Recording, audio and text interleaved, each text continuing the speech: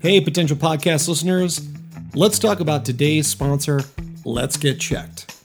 Let's Get Checked makes professional health testing easy by letting you get tested without having to visit a healthcare provider. You can order a testing kit that will be delivered to you in discreet packaging. Once your sample arrives in the laboratory, confidential results will be available from your secure online account within 2 to 5 days. These results are reviewed by a clinician, and a member of the Let's Get Checked nursing team may call you to review your results. And Let's Get Checked laboratories are CLIA approved and CAP accredited, which are the highest ranking levels of accreditation. So, if you want to avoid an uncomfortable office visit or prefer the convenience and get tested at home, visit trylgc.com/potential and get 25% off your test using code POTENTIAL25. Once again, that's 25% off your test by going to trylgc.com/potential using the promo code POTENTIAL25. Take charge of your physical health and well-being, and let's get checked.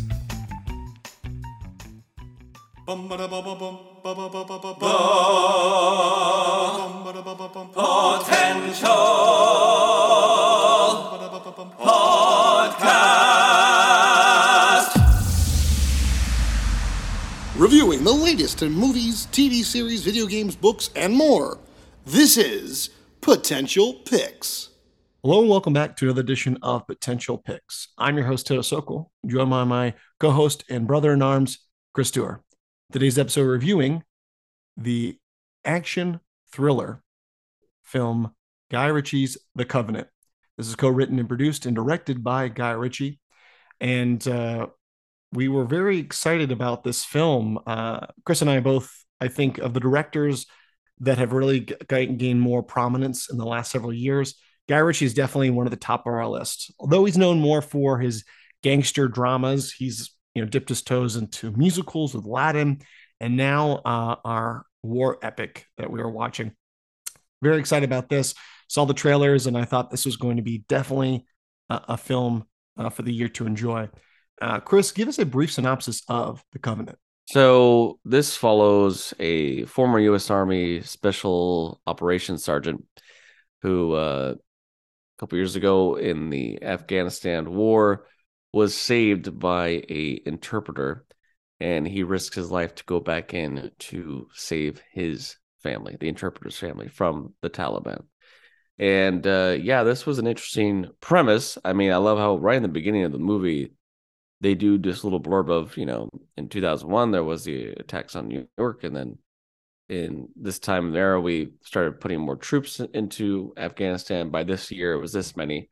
Then you cut to 2018 where the story takes place, and there's the gripping realization of these interpreters that were trying to get a visa or money or just something, and for a lot of the locals saw as traitors, saw as you're working for the infidels, you're not working for us, and how that immediately put a target on their back. But this story of brotherhood, the story of going to extreme lengths to save someone, to risk your life, and to pay it back, to pay it forward, this was a very beautifully shot movie for me to watch.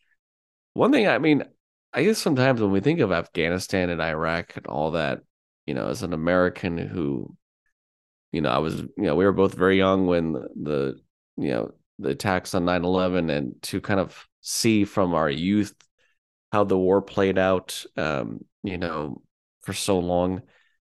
One thing, you don't really see a lot of images that make Iraq or Afghanistan look beautiful, if you will, or look like a place you want to go. You hear constantly of the heat, the desert and stuff.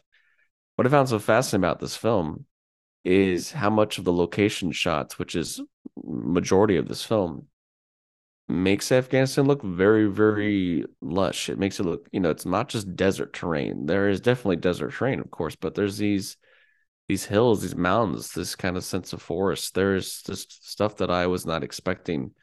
And I thought there was some great shots. I mean, Guy Ritchie really in this plays a lot with above shots, drones, these kind of long wide shots. This is a lot going on, which I thought was fascinating because this could have been easily one of those films that is way too close up all the time. And I think he played with scope from time to time. Because a lot of this, it's really kind of like two halves of a movie. The first half really is kind of the cat and mouse chase of our two leads, this, Jake Gyllenhaal and Dar Salim, who plays his interpreter, being chased by multiple Taliban men and trying to get out. And that I thought was they really set the anxiety for you of they could be around any corner, they could be around any part, and there's multiple of them, but at the same time showing the grand scope of how far they had to go to get to safety. Oh, I agree. And talking about going back to the shots you're saying, there are some, especially the close-up, battle scenes. A lot of times when you see these in war films, it's a little too chaotic. And I know that in obviously not being in war, I know that there's a lot of chaos, but at least within the film's sake, I want to be able to see what's kind of happening, but not be like kind of dizzy or thrown off. But so they really depicted those scenes, I thought, very well, able to see, the chaos and, all that what was going on. But yeah, the whole scene, especially this part where he's, the interpreter, he's taking him across to, he's Jake Gyllenhaal's character is wounded. He's trying to get him over there. And there's a lot of these great, scenes where you see that it's like, um, my levels of anxiety were up the whole time, even though I kind of knew, okay, I really didn't know how this is going to play out, but I thought I knew. So, that first half, really well done. And, then we go into this, second half where Jake Gyllenhaal's character is back and he's trying to go back and, get this guy out. Because as this is not a true story, but this is based on a lot of situations, which happened, which you had brought up earlier, Chris. So I thought the challenge of Gyllenhaal's character, like trying to go through the proper channels to try to get this guy out, really made you feel like how difficult it was to get into the US. And you don't realize that being an American citizen, we don't realize all the, the craziness, especially during war times of trying to get people, in that, because there are these proper channels, but there's like, come on, this guy saved my life. There has to be something that has to be done. So you really like, and there's a great cast in this film, but definitely, obviously, it is focused on these two men and this inevitable bond that they shared in this time where, like, you save me, I have to return this favor. Yeah, I mean, it plays to the point of madness for Jake Gyllenhaal's character, Sergeant John Kinley, that he is so like in awe of why this is frustratingly taking so long to happen. Yeah. And he's like, you don't understand. It's not a matter of just paperwork. He doesn't have 9 months to live. He's stuck up in a hole somewhere with his family, and I got to get him out. And the Taliban's actively seeking him out, which you don't realize they become like the number one on their list. Well, yeah, of course they're gonna be pissed if you had taken a soldier across their land and survived, and all this kind of stuff. So yeah, there's some other, notable actors in this. I mean, you got like people like Alexander Ludwig, you got Anthony Starr, a boy from Homelanders in this, in a small role in the tail end of the movie. Emily Beecham plays his wife. Johnny Lee Miller plays the colonel. Jason Wong. So, I mean, there's definitely some other actors you'll recognize, but yeah, this film is all Jake Gyllenhaal and Dar Salim. And, I don't know if I've seen Dar Salim in something else. He's an Iraqi actor, but he was fantastic. And I love, even just in the beginning of the movie, we have an interpreter that has been killed, and he is the one that is hired by the script to be the next one, and he doesn't really play by the rules. He really knows these people, and he's like, he kind of goes over his sergeant's orders sometimes to get the job done. And so there's this relationship that has been built since the beginning of the film of a little bit of risk, a little bit of take. And so to see this brotherly bond really happen over the course of the film. And yes, I mean, there are some really great action sequences. It's not like, this is not the Guy Ritchie parkour kind of action. This is a true military, war film when it comes to the action sequences. And he did very well with that.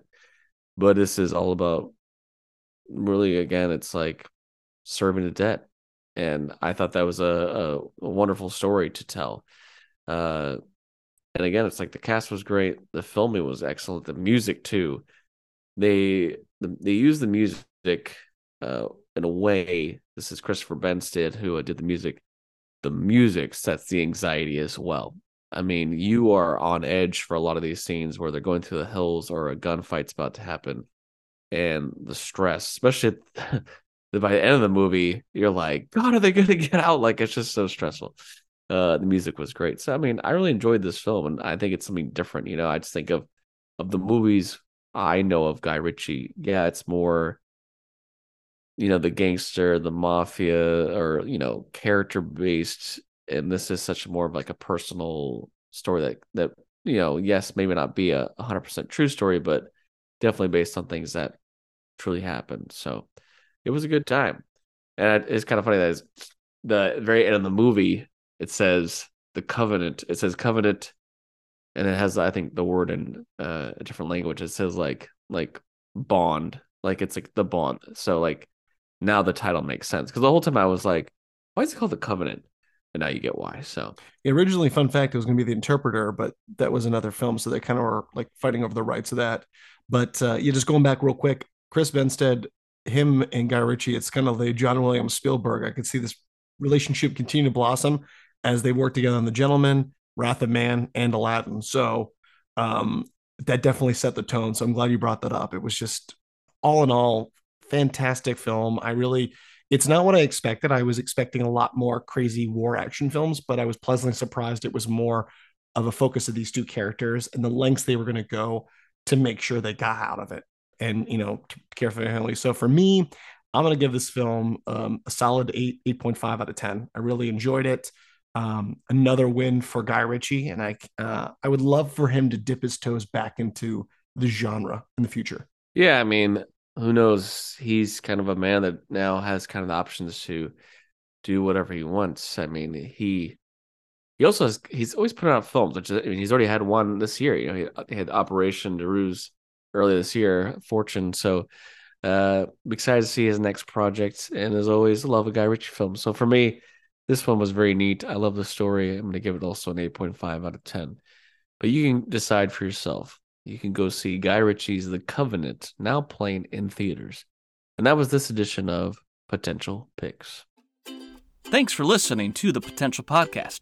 You can follow us on Instagram and Facebook at the Potential Podcast, or on Twitter at the Potential Pod. Or you can email us. Send us your positive feedback and thoughts, suggestions, and more through our email, thepotentialpodcast@yahoo.com. I'm your host, Chris Dewar. And I'm your host, Taylor Sokol. Stay tuned for more episodes on pop culture, entertainment, and nerdom. And remember, know your potential.